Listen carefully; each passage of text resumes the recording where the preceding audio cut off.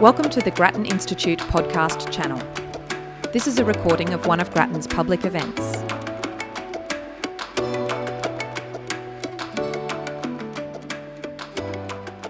Hi everyone, my name is Susie Gasper.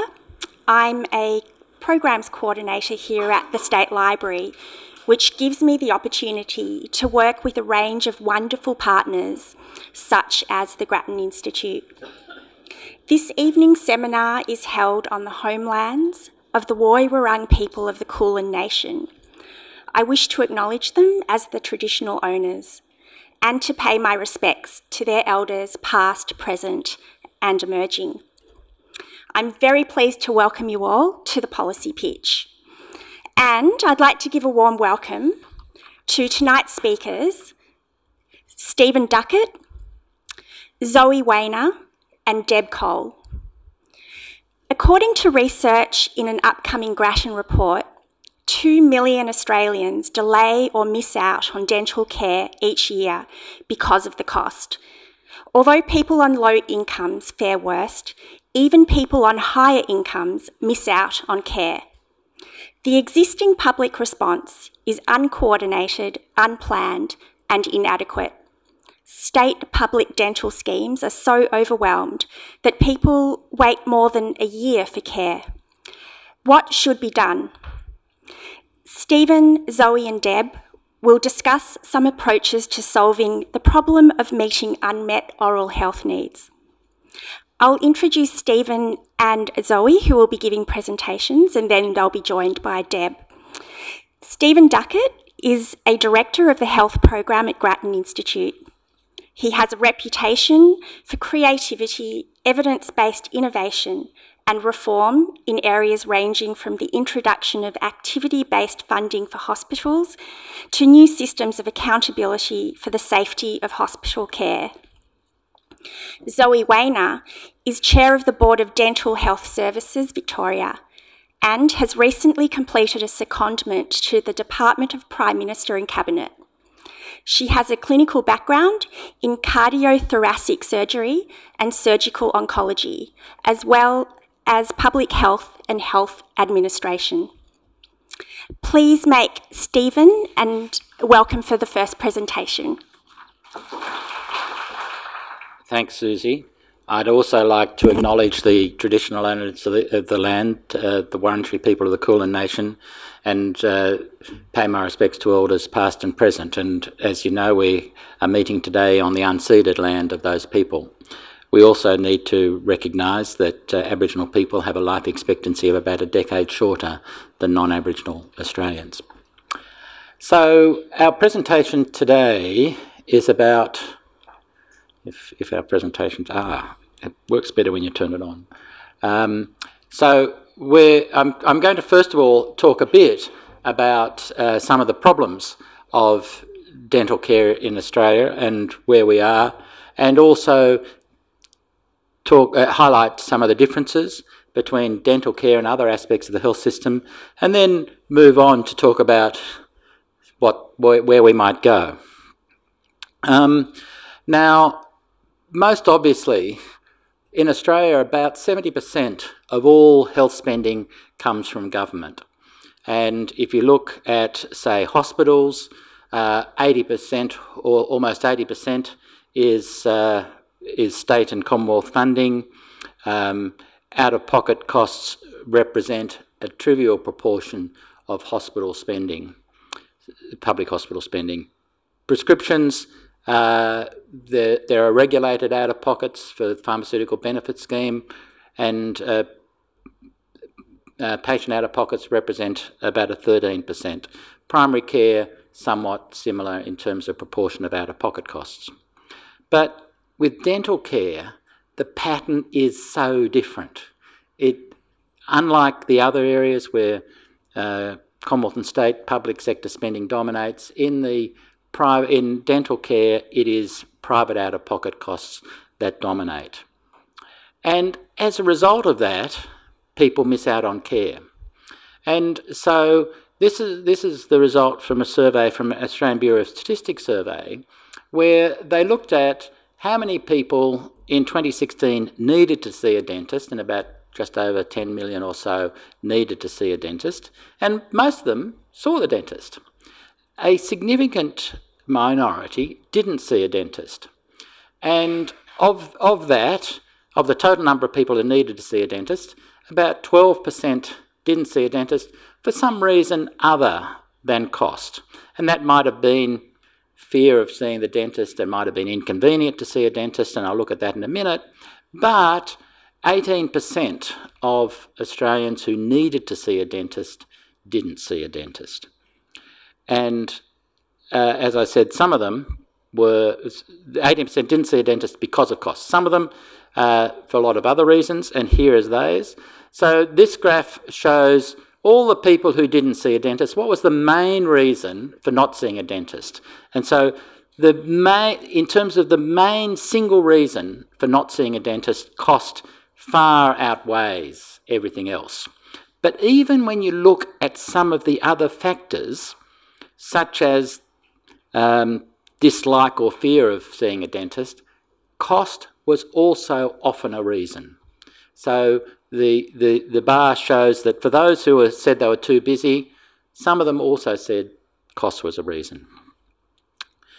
Now, what's interesting about dental care, unlike some of the others, is that there is a steep income gradient. So poorer people are skipping seeing a dentist more often than richer people. And you can see there that for poorer people, about 30% of those miss out or delay on seeing a dentist because of cost, dropping down to 15% for richer people.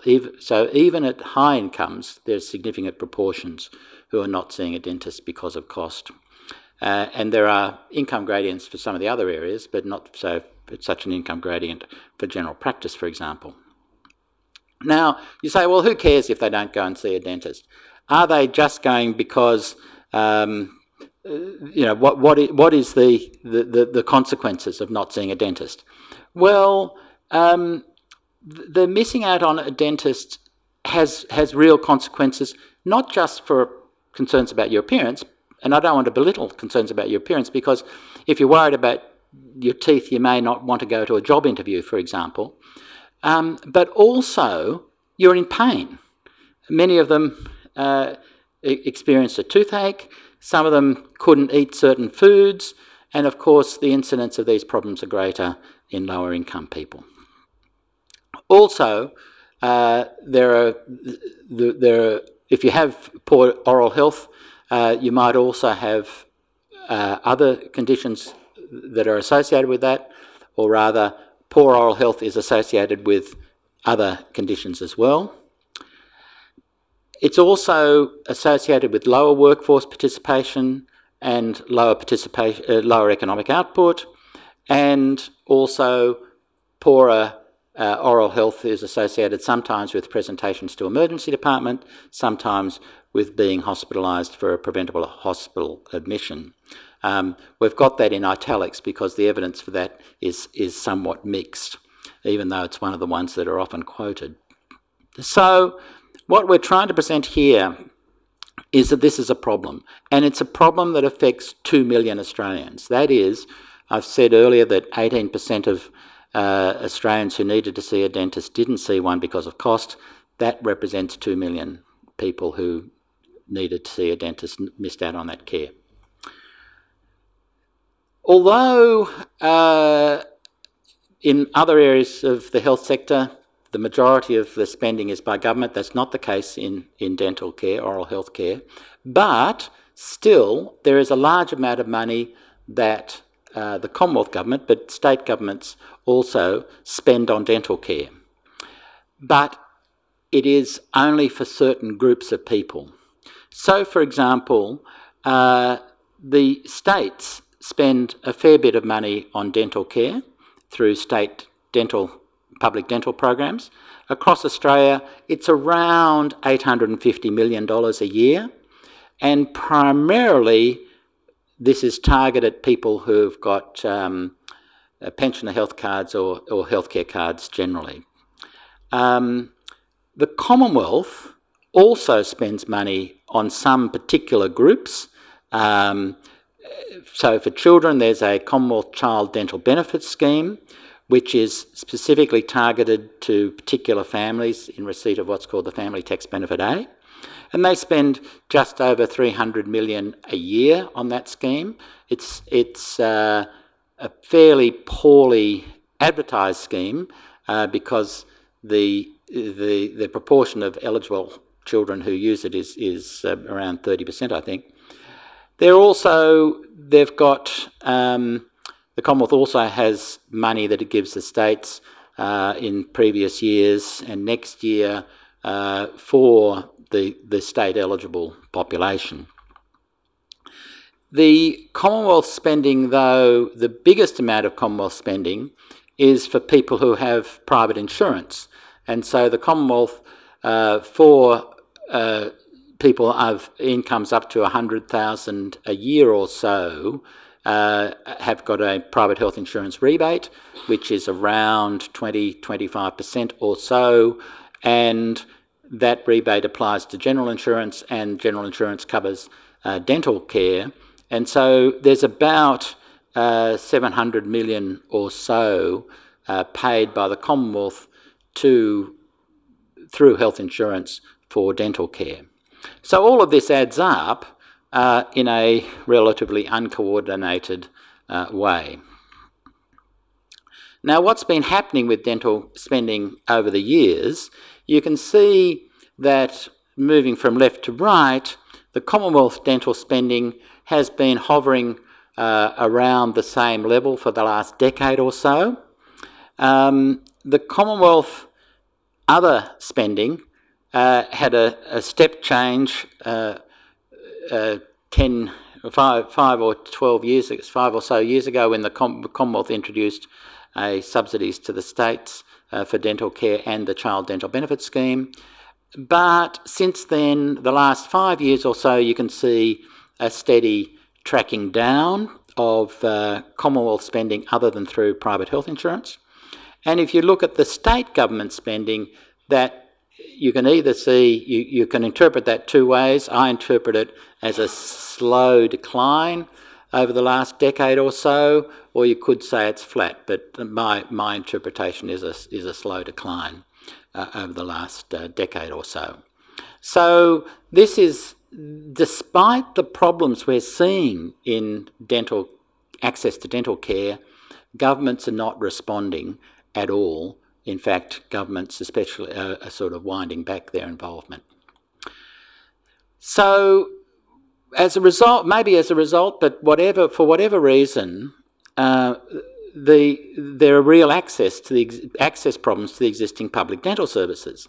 So this is a graph showing the waiting times for access to dental care in the various states. And the first thing you see is New South Wales is an empty slot because they refuse to provide the data because they say the data are not collected in a coherent and consistent way.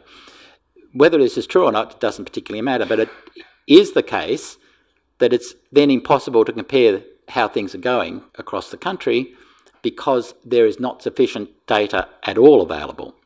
However, if you just look at Victoria, for example, the waiting times for access to public dental services going up in the last year for which we have this comparative data, 2016-2017. The median wait, that is the wait that at least half the people had to wait for dental care, was 400 days or so, certainly more than a year. And you can see in some other states, such as Tasmania, people wait for a couple of years to get access to public dental services. So, obviously, one of the reasons there are these long waits is that the public schemes are underfunded. They're only funding to treat 20% or so of the eligible adults. They have the large waiting lists I've just shown you. The long waiting times mean that they're almost forced to only focus on curative treatment. They're just overwhelmed by the demand that's coming to them. The Commonwealth support is piecemeal and ad hoc. For example, in the end of last year, the Commonwealth said, oh, we'll extend the existing funding arrangements for another year. And it's always this on-again, off-again arrangement. There are overlapping Commonwealth state financial responsibilities. Children, for example, of lower income parents are eligible for the Commonwealth Child Dental Benefit Scheme. They can also are seen in public dental services. And then there's a question of the private health insurance rebate, which is what the majority of the Commonwealth money is spent on, and is that a good way of providing access to dental care? So we've said this is a mess. Maybe you shouldn't do it. You shouldn't fund it. You should have some sort of coherent scheme. And if you just look at the right-hand side for a minute, what we're saying is eventually we should get towards a universal scheme. And what do we mean by eventually? Well, 10 years maybe. And then, of course, everyone will be covered. And what we're proposing is that the eventual scheme should cover primary dental care and early intervention, prevention and so on. So not orthodontic. So it's just the basic access to dental care. Like the existing child dental benefit scheme, there should be a cap of about $500 a year or $1,000 over 2 years, which is exactly the same cap that the child dental benefit scheme should have. It should cover both public and private, so people can have a choice of where they go in exactly the same way the child dental benefit scheme is. It should be the Commonwealth government funded because it's got the resources to do so, and it should replace the existing child dental benefit scheme and other existing schemes. The cost of that, though, is around $5.5 billion, net of the additional costs, for example, that the state governments put in already and the cost the Commonwealth government puts in already for the child dental benefit scheme.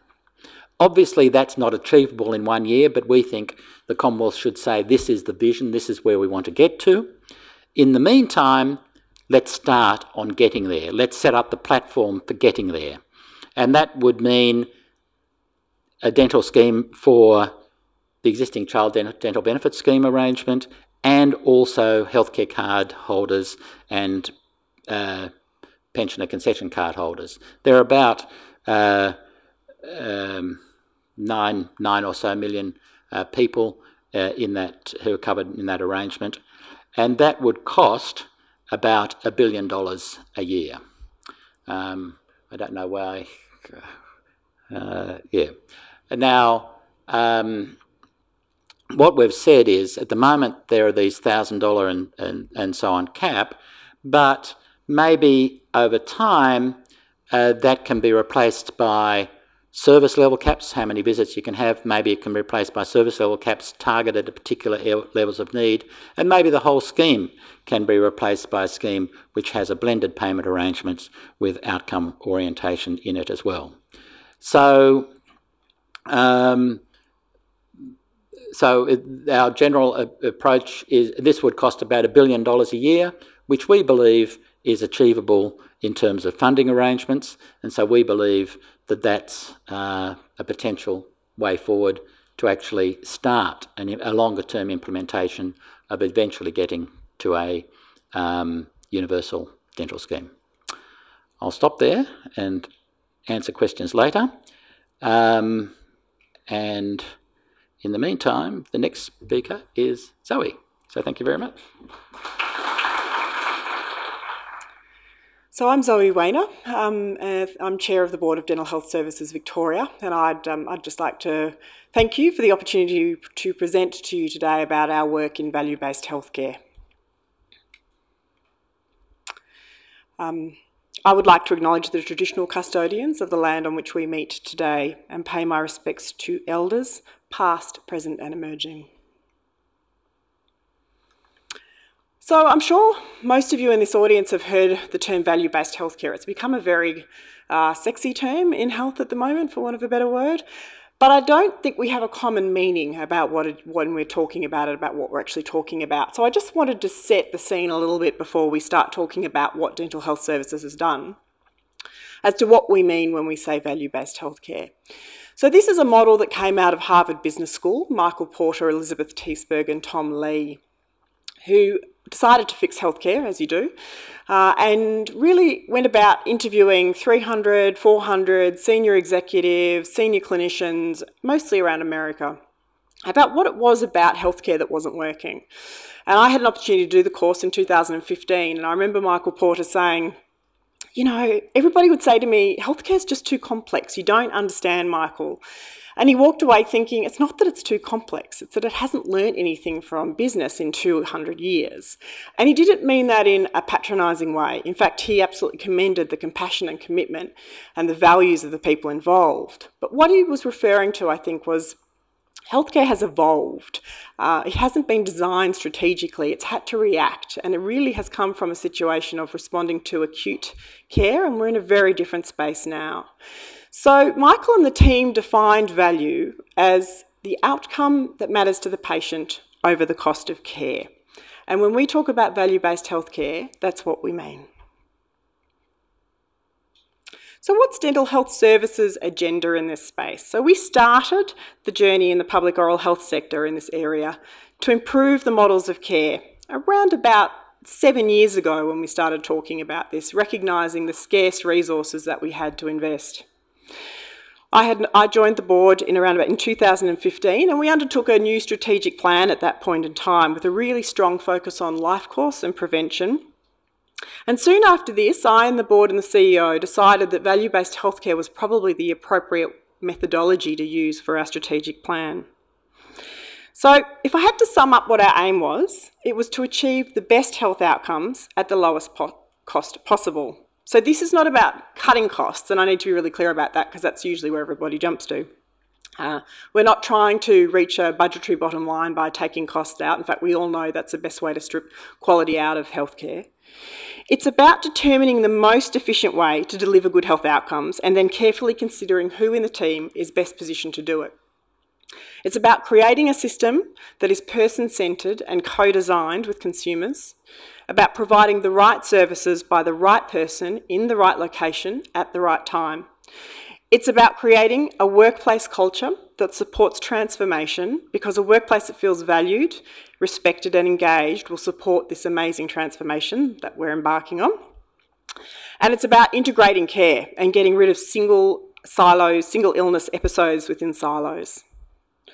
So I just want to also note, obviously, that this presentation is very focused around the public oral health sector, but it is also applicable to the private setting, and there are examples of, quite a few examples of value-based healthcare being trialled in the private setting.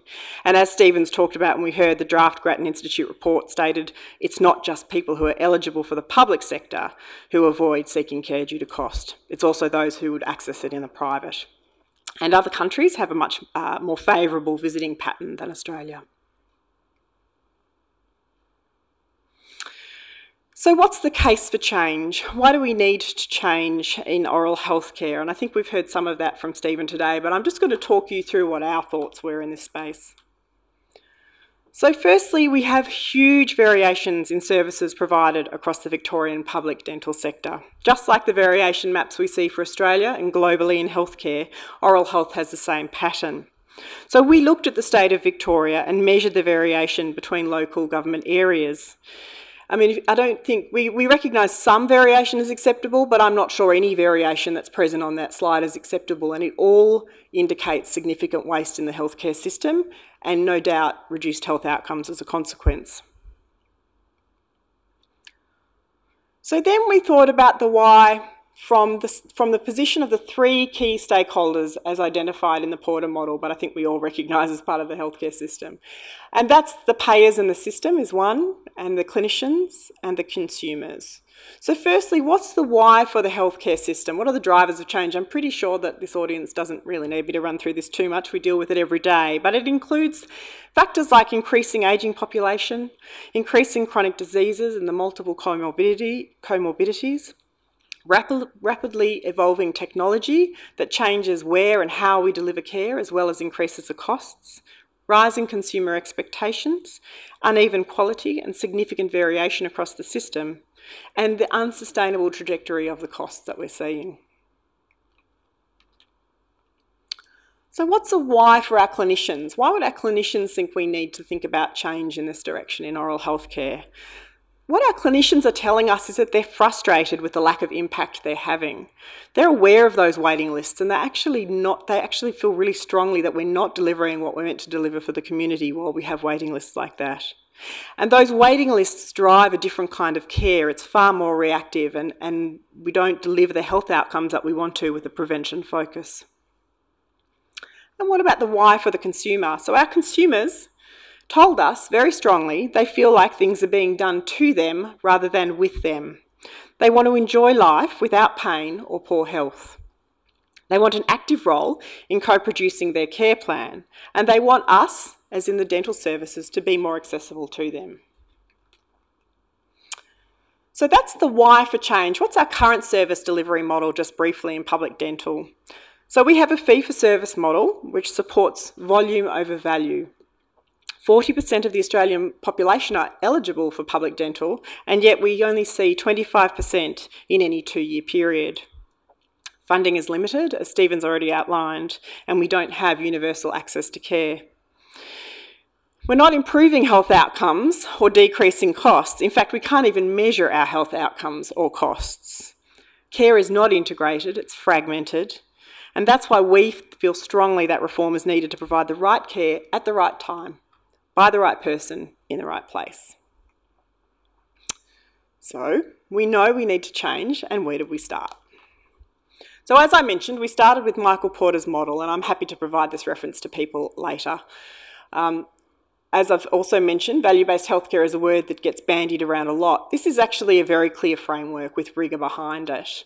And we decided to engage with this framework to work out what would that actually mean in the oral healthcare sector.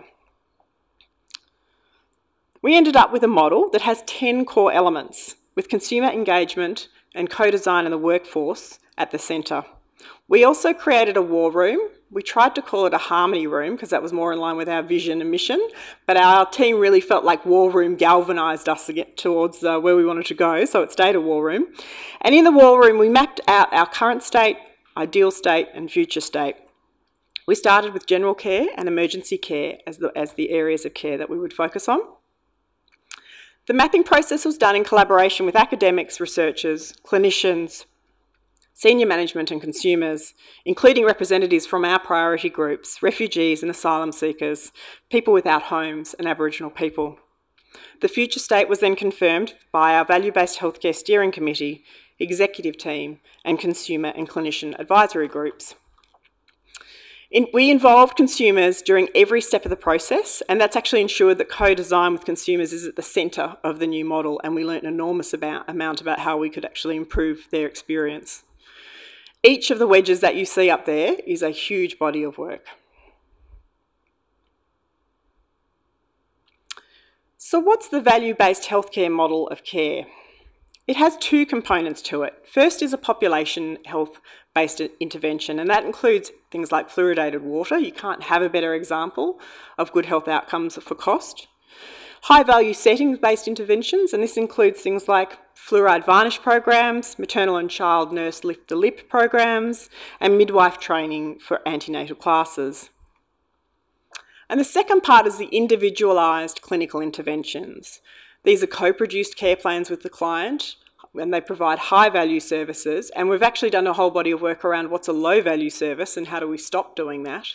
Prevention and early intervention, minimal intervention dentistry, and workforce working to the top of the scope of their practice within the team. So we're also working on developing outcome measures for oral health. It's all very well to say we need to actually demonstrate what our health outcomes are, but what do those health outcomes look like and how do we actually measure them? We're actually not very good at measuring health outcomes in health generally, particularly from a patient or consumer perspective. We can measure activity, we can measure inputs and outputs. We have some clinical safety indicators that we call quality, but I'm really sure that consumers would like us to move our conversation of quality around the absence of a negative outcome to the presence of a positive health outcome. That health outcome conversation continues to be elusive. So when Michael Porter designed his value equation, He said, oh, it's simple, we just measure health outcomes that matter to patients. And then he very quickly realised nobody was really doing that. And he and the Karolinska Institute and Boston Consulting set up a not-for-profit organisation called the International Consortium for Health Outcome Measurement, or ICHOM, although in the oral health we're trying to get it rebranded to ICHOMP, but we haven't been successful yet. So they set this up, and the role of ICHOM is to develop international evidence-based outcome data sets for major conditions. So dental health services, when we embarked on this, realised there wasn't an oral health one, and we partnered with Harvard Dental School and ICHOM to develop the first oral health outcome data set. What that meant was DHSV and two very dedicated consumer representatives worked with ICHOM at all times of the day, because they were, of course, based in North America and based all their conference times around there. So I didn't have to do this. They were up at 2 a.m. doing this really dedicated work to develop the standard set for oral health outcome measures. So it was a series of international teleconferences and Delphi voting rounds over 2 years, and we've now soon to have the adult oral health standard set finalised, and the development of the child oral health standard set is actually in process currently. So why measure outcomes and what do you do with them? We hear a lot about it. I think this is a really elegant way of thinking about some of the things you can do with it. This is Martini Clinic in Germany. It's a prostate cancer surgery clinic. And they use their data in two ways. Firstly, this is their public data. So you can see that they produce their 5-year survival data, which most patients would expect us to work very hard to achieve as clinicians. And they're a little bit better than the population level. But then if you look at their 1-year incontinence and their 1-year severe erectile dysfunction levels, so these are the outcomes patients really think about, they're spectacularly better than the population level. So that does two things. Firstly, it makes patients want to go there. So it sets up competition around good health outcomes. And I actually know Australian men who plan to go to the Martini Clinic because they're aware of this data. It also does a second thing. It makes clinicians look at it. And clinicians think, how come they're getting such good outcomes? I need to go and learn how to do that. But it also makes Martini Clinic an employer of choice because clinicians want to work there to understand it. The second thing they do with the data is they use it internally in an identified manner. So the clinicians regularly review in a mortality kind of approach, but very detailed, granular quality data. And the example they give of how they use this in a continuous quality improvement cycle was the director of the clinic started to get positive resection margins, in other words, was leaving some cancer behind. They picked that up very, very quickly because they do such a regular review. And they had a whole process for him to then retrain with the person who had the best outcomes in that area. So that's some of the ways that we're thinking about how we want to use health outcome data. So we're also developing a new funding model that will have incentives to improve health outcomes and support the value-based healthcare model. We know that we need to move away from the pure fee-for-service funding model, as this does not incentivise the system to drive to better health outcomes that matter to the patients and to community. So how are we doing that? It's quite complex. We've engaged a consultant and staff to assist us with the process of developing that funding model. We need to be able to measure value and reflect this in the funding model. So work to progress the funding model will actually commence next week, and we plan to have the majority of that work completed in 1 year and then to shadow the funding model. But components of it are on the slide and include a capitation base with rates that will vary according to complexity and risk, payments for improving health outcomes, which of course is core, and funding elements that cover laboratory fees without incentivising over-service. But as Stephen said, we strongly agree that we need universal access to care. And I would just like to finish with a quote from George Bernard Shaw. "I marvel that society would pay a surgeon a large sum of money to remove a patient's leg, but nothing to save it." Thank you.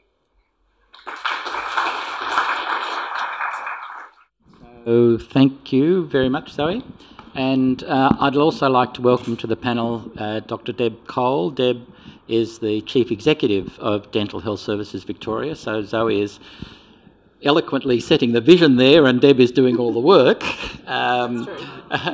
So thank you, Deb, for joining us tonight as well. So it's now over to you to ask questions of any of us about what we've been talking about? And also, when you do so, could you please say who you are, and if you come from an interesting place, say that, and if you come from a boring place, you might also say that as well. There are some mics there, and I think I can see people, so could you raise your hand if you've got a question or a comment that you want to make? If it's a comment, please keep it within an hour or so. There's a mic coming. Hi, I'm Lucy. I'm probably an interested observer who really loves dental care. And what I wanted to ask about was sort of the fact that you've both foregrounded different levers to improve public dental care in Australia. One of them is around value-based healthcare, and one of them seems to focus more on funding. I'm wondering how the two of you see those two things fitting together, and which you see as contributing more, and why. So I'll start. So we're writing a report on dental care, and we saw the foundation of the improving oral health in Australia has a number of components, and Zoe's slide, which said prevention and treatment, is a good way of thinking about that. But we said that one of the things that has to be done is to improve access, and that is having some sort of universal dental program. We met with Deb earlier this week, and she gave us her comments on our report. And one of the things she said was, you haven't stressed enough in what you've written the importance of this outcome focus, that we've hit it. It was there already, but we hadn't mentioned it enough. So we added a couple of extra paragraphs here and there, which say exactly that the sort of thing that Zoe was saying, that just doing more without thinking about what you're achieving by doing more isn't the way to go. So, Zoe, do you want? So, funding is obviously one lever. I think the other lever is the transparency of data, and I think the Martini Clinic shows that as a really clear way of demonstrating that. And I think the other lever is consumer engagement and information. For me, they're the three that really, and they speak to the stakeholders who are involved, that you actually, one of the things that I like about value-based healthcare is it's saying, here are our key stakeholders, and how do we actually align all their incentives to result in better health outcomes for patients? And some of that's funding, and some of that's data, and some of that's engagement. Thank you. Thanks. They were really interesting presentations, and I guess mine is a bit more of a detail question. I'm interested in the $3,000 per household and the thinking around that, and why per household. So it came from the current child dental benefit scheme. It has a limit of $1,000 over 2 years for a child. And then we thought, well, if you're doing it for a family, then you need to, you can either keep the $1,000 for an individual, or you could allow a family to accumulate it. And so essentially that was the sort of thinking behind it, that to allow a bit more accumulation, to allow a bit of a bigger cap, was where it came from. Do you think it's too high, too low, too middle? As I said, the $1,000 is the 2-year cap for child dental benefit scheme, and we think it needed to be bigger than that. No, I guess I was thinking about how many people are in a standard household and multiplying, dividing that by the people, and then was there an incentive for a family to operate in a more preventive way to maximise the benefit? So, I guess I'm thinking about the crossover a little bit between the value-based, the outcomes focus, and the inputs-outputs focus. Yeah, so one of the things that we've said that the cap is there because it's there now. As we did our costing, it turns out the cap is irrelevant for the costing purposes. But we kept it in our proposed policy just to give treasuries some sort of certainty. What we then said was that, like health insurance funds, you can have a cap based on the number of services. And then we said but you could also have a risk-specific cap. So the cap we've got is pretty crude.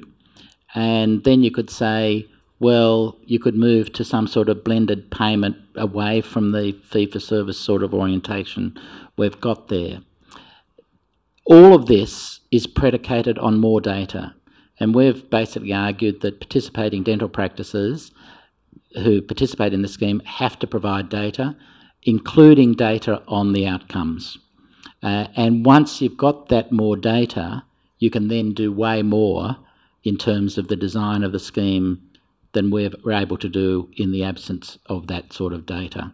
So what we're proposing is sort of an initial arrangement, and that over time you'd move in a more sensible funding direction with more data. I think it would actually drive, from a value-based healthcare, you would use that to drive the sort of behaviour to a more preventive model. And I think in the design of it, you'd need to make sure that when you, like at the current schemes, the Child Dental Benefits Schedule scheme, where there are restrictions on the number of items, they're often the things that we'd want people to do more from a preventive space. So that will be a really important part of the design phase, would be to make sure you don't disincentivise by the number of things, but that's a long way down the track. But I think you're onto something there, which we would use from a value-based healthcare perspective. Meredith Kefford. I've been hanging around the oral health sector for quite a while, but had a holiday for the last 10 years or so. I must say there's a bit of a sense of déjà vu having listening to this and all sorts of great ideas that have been floating around for quite some time. Looking at the graphs of funding, how funding has changed over the last several years, things seem to be getting worse, not even creeping up to looking better. How on earth maybe this is not the topic of what tonight is, but it just seems so wildly unachievable to get anything like that amount of money for oral health. We've been kicking and screaming for so many years already. So, Meredith, I think a universal scheme in one leap is wildly unachievable. I think a universal scheme over a decade is not wildly unachievable. It is just the most amazing gap in our healthcare provision. If you look at that first slide of the funding for dental care versus the funding for every other component of the health system, if you think about the 2 million Australians who don't get access to dental care because of cost, it is just the most amazing gap that we can think of. I don't think $1 billion is, for the first stage, is out of the question. Sorry? The electors of Australia and the politicians do seem to think that. Yeah, I mean, maybe I'm too much of a Pollyanna, but I don't see this as a thing for this current election. I mean, but I reckon there's a 70% chance that if Labor were to be elected, that they'd do something over the next 3 or 4 years, either for the next election or in the meantime. So I don't think it's. I think the time has come. I mean, I think I know you've been active for so long, but I don't think it's out of the question. I think this is what happens when you leave, Meredith. It all went down, so it's your fault. I checked the dates. It didn't coincide. Yeah, I think there's. I mean, you can see politically though there's a lot more awareness, certainly in my experience, sort of having been around since the Commonwealth Dental Health Program and beyond, where most of the community had no view about oral health services. You see it all the time. You talk to everybody in the Medicare locals. They used to do reviews, in the PHNs they do reviews, and one of the overwhelming things that comes from the community is oral health is an issue. It doesn't matter who you are, people are prevented from accessing services. And a lot of the data that Stephen was showing that shows it doesn't matter where you are, we are quite disadvantaged in Australia, whether you're well off or not well off. And I think the time has come. I think it is now a situation where the electorate will probably eventually do that. I think you'd see that in the state of Victoria with the recent school dental van key election promise that was put forward. I think there's movement, and it is time. And I think the other, I'm nowhere near as experienced as you in the dental health sector, but I think the other clear message I'm getting is we've got to put the mouth back in the body. We've got to stop seeing dental over here and health over here.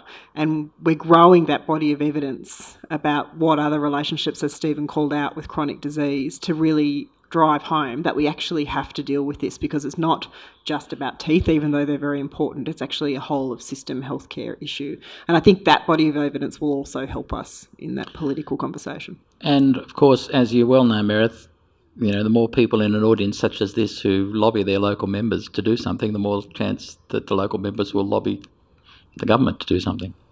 You need to get up on the job. Get up on. Well, you're involved in that, so you can do it. Over here.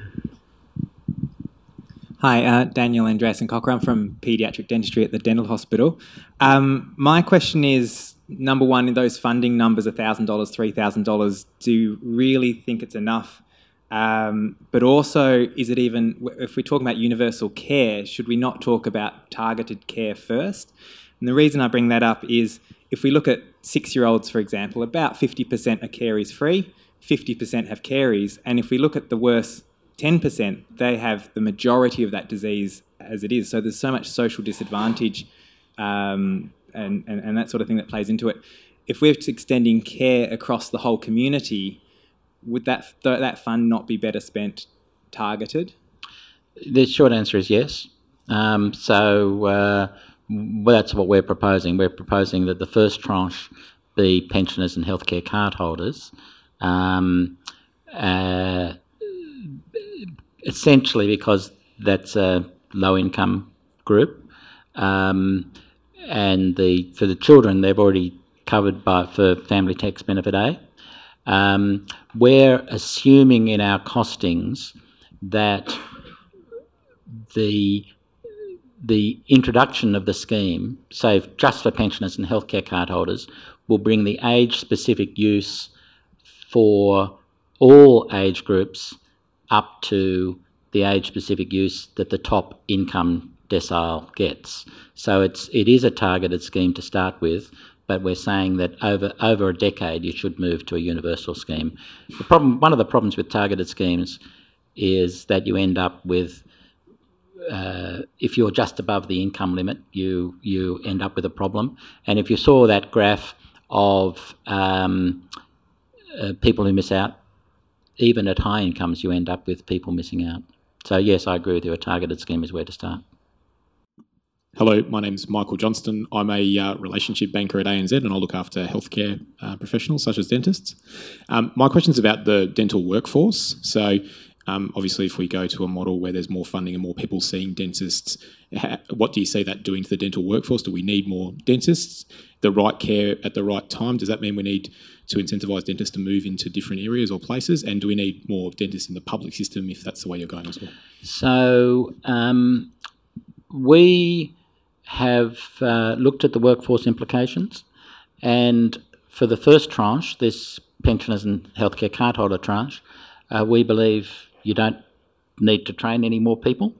That is, if you look at, say, the average hours worked by a dentist, they are less than the average hours worked by a GP or a doctor or a physio. So we think there's undercapacity in the existing dental workforce that could be brought into the market if people had money to pay for that.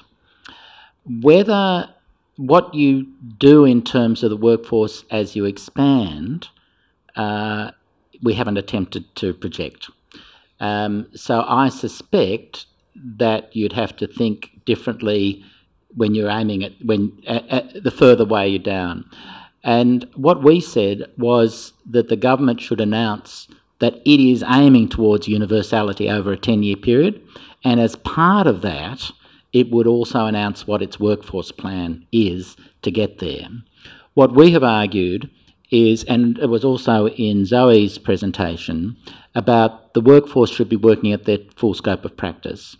And that is not happening at the moment. And so we, in our costing, have assumed that some aspects of oral health care, you would normally expect it to be done by an oral health therapist rather than a dentist, and we've built that into our costings.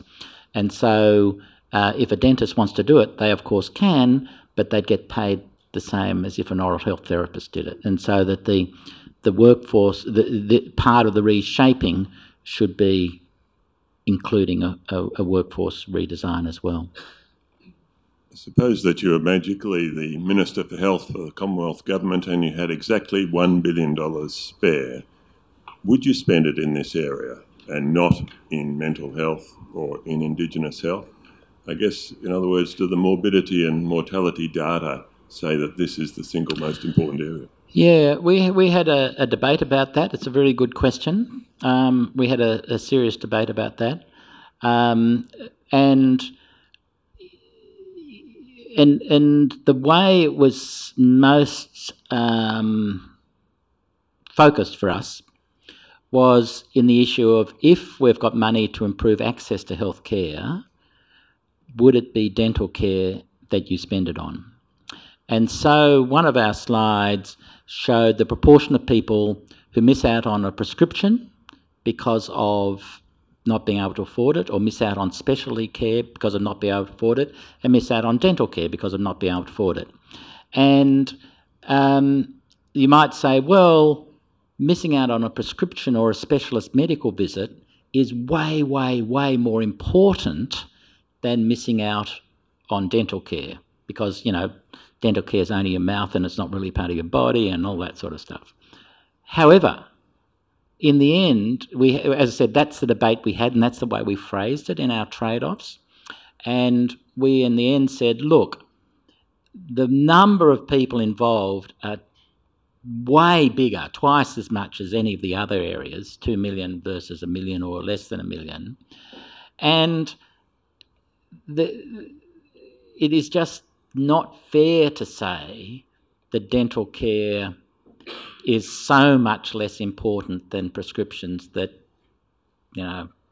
it's much more important to fix the prescription problem, even though it's a smaller number, than it is to fix the dental problem. So that's the debate we ended up having in our little team. The health team is not a great big team. So that's where we came to. So yes, that's what we've said.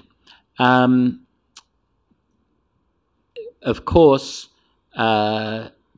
the other issues are important. I'm not denying that mental health, for example, and Indigenous health are not important. I'm not entirely sure that the Indigenous health issues are a money issue. There are a whole lot of other issues that need to be addressed simultaneously with Indigenous health. Mental health is obviously an area where there is underfunding. But in a sense, some of these, it's also, is it clear what needs to be done? And in dental care, I think it is clear what needs to be done. But, it's a judgment call. Hi, Ben Harris. I'm from the Australian Health Policy Collaboration, part of the Mitchell Institute of Victoria University. And last year we did Australia's Oral Health Tracker. Comment for Dr. Duckett. One of the slides you didn't put up, which I've mentioned, which is in our tracker and you've used previously, is that only 2% of government funding in health is for oral health care. And that certainly doesn't match the burden of disease. For Doctors Cole and Wainer, first, congratulations on the program you're running at Dental Health Services Victoria. You're doing some amazing stuff, which is getting a lot of recognition around the world. My question is about prevention. What are the best things we can do for prevention to prevent oral health disease, and who should be responsible for it?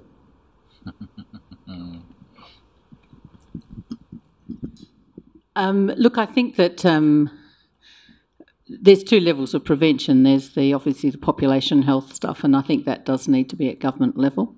It's traditionally done at a state government level, but I think that things like, it would be much, I'll say that I think it'd be good for government at federal level to have very strong views on things like fluoridated water supply. because that is, as Zoe said, a proven public health initiative. The other side of it is the more settings-based interventions. We do a lot of those in South Australia. In fact, this is in public settings. In fact, most states around Australia, or most jurisdictions, would do a number of those.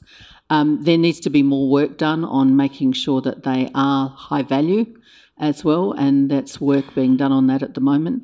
And then there's obviously the prevention interventions that happen at the chair, and there's also there's a lot of literature about those. And one of the things we are now doing is designing a lot of our clinical pathways and guidelines to make sure we pick up on which are the things that have got the most evidence to support it. Also, like rest of health, there are a lot of things that we do that we don't have evidence for. Doesn't mean that it doesn't work, we just don't have the evidence for yet.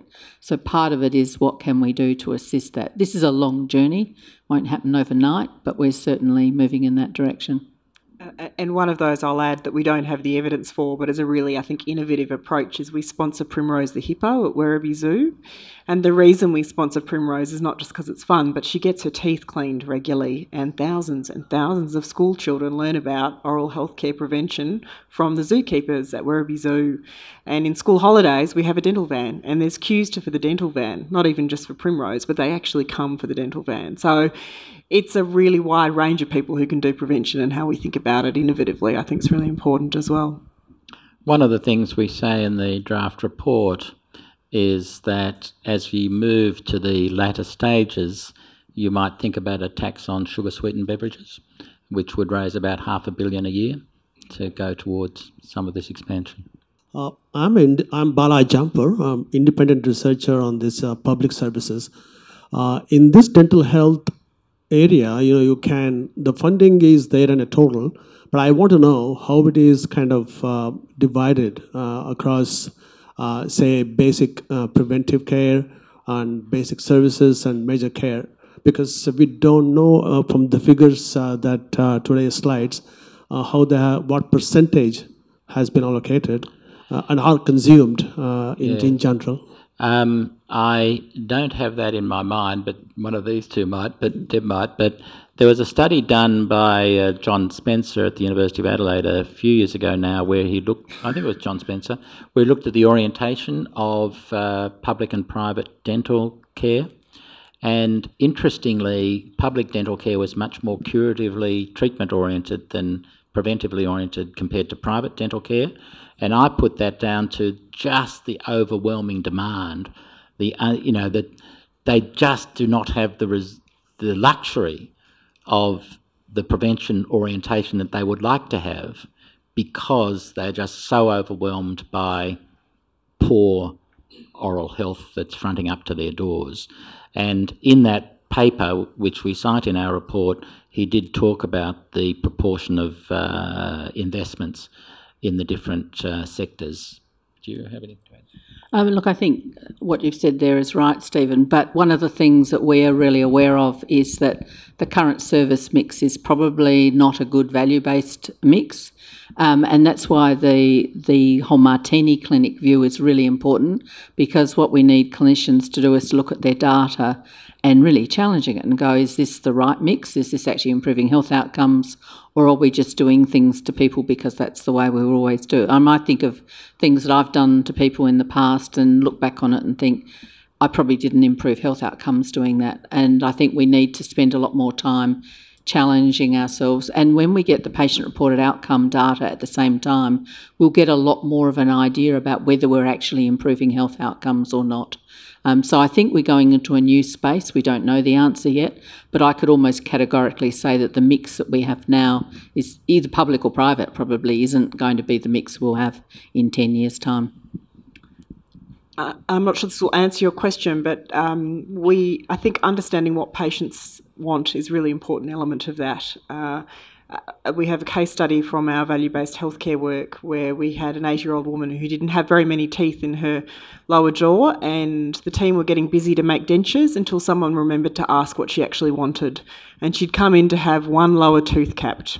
So we were about to spend a lot of money delivering something that she didn't actually want. So I think that also just bearing in mind in that conversation is what health outcomes do our patients, our consumers, our community actually want, has to be a part of that conversation.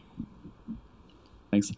Hi, my name's Kyle Turner. I'm a public health lecturer at the University of Melbourne. Thank you for your talks.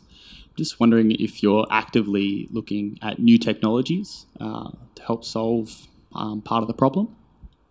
What particular new technologies? Potentially AI in healthcare. Yeah, we are, yes. That's actually going to be really important because if you think of the value equation of health outcomes over cost, there is AI that could assist with health outcomes, like talking to people and giving them information, etc., potentially even collecting the patient-reported outcome data. This is all pie in the sky. I'm at the extent of my knowledge on AI now, but the intention is to try and use that. So we are looking at that at the moment. Very early days, but we'd have to be crazy not to. And I'd say point 6 in the value-based healthcare framework is IT, and that's, I think, meant as an enabling platform, but increasingly, as Deb said, moving through to how to use those technologies more intelligently. George Darroch with DHSV. And so this, in public dentistry, I think the expectations of consumers are, set at a particular level, but as you move into the general private sphere, those expectations might move. This is a question for Stephen Duckett. If you were to expand this program to the entire population, do you think you would be able to meet those expectations?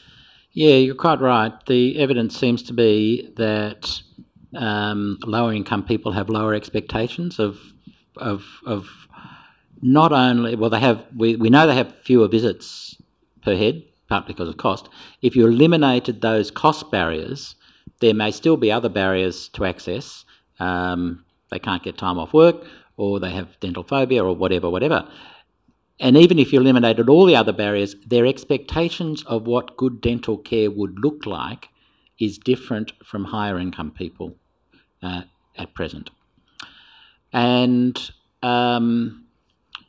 so do we think, well, I don't know in the longer term whether lower income people would begin to have the same expectations of what good dental care looks like after they're able to get the access. I just don't know the answer to that. I do think what economists call moral hazard, that is people going to the dentist unnecessarily, is probably not high. If I had a choice of my holiday in France or a visit to the dentist, it's probably the case I go to France. So I just don't know if we eliminate the financial barriers what would happen. What we're saying in this proposal is it's primary dental and prevention oriented, and so some of the orthodontics and other treatments are not going to be covered, and they're one of the areas of difference. I don't know about choice of fillings and all those sorts of things. I'm not dental enough to know that. But yes, it's a good point, but it's not an issue that we're near having to address at this moment, I think, because of the access problems are so great. Do you want to comment on that? No. Susan, down there. Tan Nguyen from Deakin University. I just wanted to ask around whether there's some considerations around including the broader health workforce and just dental professionals, because as we know, many people present in primary healthcare but not necessarily are a dental practitioner. Yeah, we haven't. We hinted at some of that, but you're quite right. There's a lot of work that can be done by other health professionals, especially in the prevention orientation. We haven't talked a lot about that at all. That's obvious. I mean, you've heard us talk about value-based healthcare, but that certainly is a component of value-based healthcare, is to have as many other people that have more contact and deliver some of the service. And some of that might be our response to the poor access. Dental people do not get to see many people, but there's lots of other people, other health professionals particularly, that actually see a lot more people. So. And there's a lot of work being done now on dental varnish being applied by other professionals and so on. So, yeah, it's absolutely an important idea. And Scotland has a really innovative program, I'm not sure if you've seen that, with children where oral health therapists go into schools and teach the teachers how to teach the kids around oral health and hygiene. And they reported to us when we visited, some of the children had never seen a toothbrush before. There wasn't one in their house. So it's actually not just the health workforce, but also teachers became a really big part of prevention for them, and they saw significant improvements in health outcomes as a consequence. Hi, George Steele from the Productivity Commission. My questions are for Zoe, but Stephen, given your experience in Commonwealth state relations, you might have some views too. Does pushing ahead with value-based healthcare require the Commonwealth to start paying its contribution in a different way? The dental weighted activity units seem to be pressing forward for more activity rather than outcomes and health, like you're talking about. Is that a necessary precondition, or do you think you'll be able to press ahead? So I'll go first. The dental agreements between the Commonwealth and the states say the states have to provide a whole lot of data, and they're not. New South Wales being an example, we think. And I think this is a bigger issue, as the Productivity Commission has raised. We are not collecting enough data on what actually goes on in any of our interactions. You know, we spend billions of dollars on general practice care, for example, without knowing only the age and sex of the person who goes to the consultation, having no idea about what the presenting problem was or anything like that in any aggregated sense. And the same is true of dental. You know, why you have a dental weighted activity unit with no even hint of a clue about the outcome measurement, and you could have had, even without ICHOM, you could have had some requirement to report on some of those things. And you can't actually design a better payment system in the absence of the data.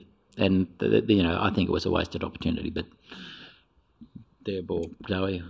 Yes, would be my answer. And I think I just said a little bit of background or context that this is not I don't think value-based healthcare is purely about dental. I think this is about how we look at healthcare broadly. And I'm aware of at least 4 state governments that are seriously looking at how we do this, as well as conversations at the Commonwealth, as well as conversations at the World Economic Forum. So it's a global movement around how we shift this, but I do think we need to have a really serious think about it. It's creeping into language in COAG agreements. It's in there around how do we fund for value and outcomes. Not really defined yet, but I think, yes, absolutely, it's an opportunity to explore that. I just refereed a paper for a journal which looked at what health insurance funds in the US think value-based care is. And, there were 18 separate definitions, but everybody's talking about it. They all mean something different. And over there, sorry, yeah.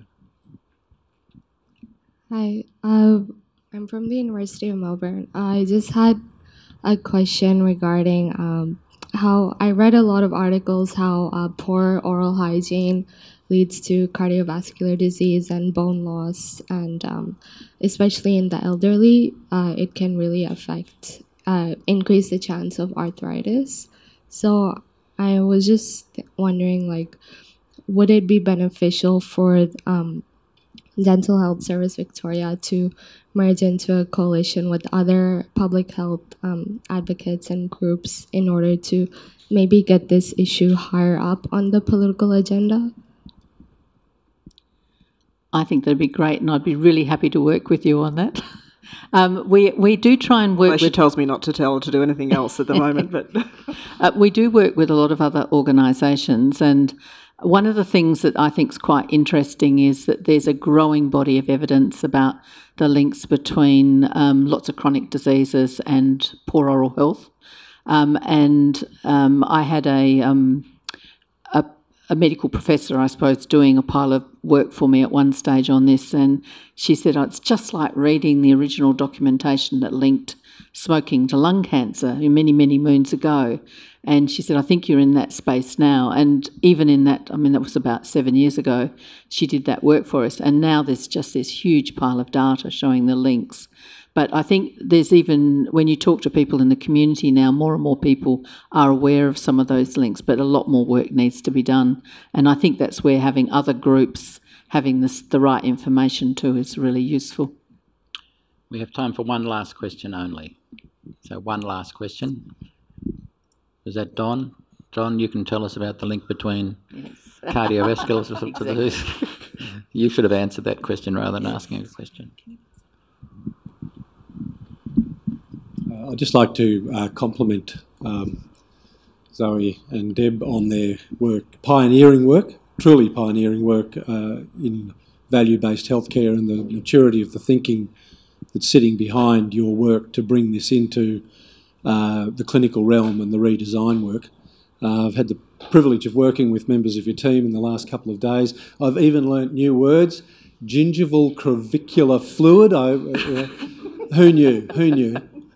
But the really exciting development, I think, is this idea of that there's a link between oral health and cardiovascular health, and ultimately even dementia. Sorry, Donnie, you're going to tell people who you are? Yeah, I'm going to ask you a question. No, tell people who you are. Oh, I'm a general physician from a public hospital, Monash Health, and a very strong interest in chronic disease management. And why we're working with you is to try to look at how oral health impacts on chronic disease management in the public sector.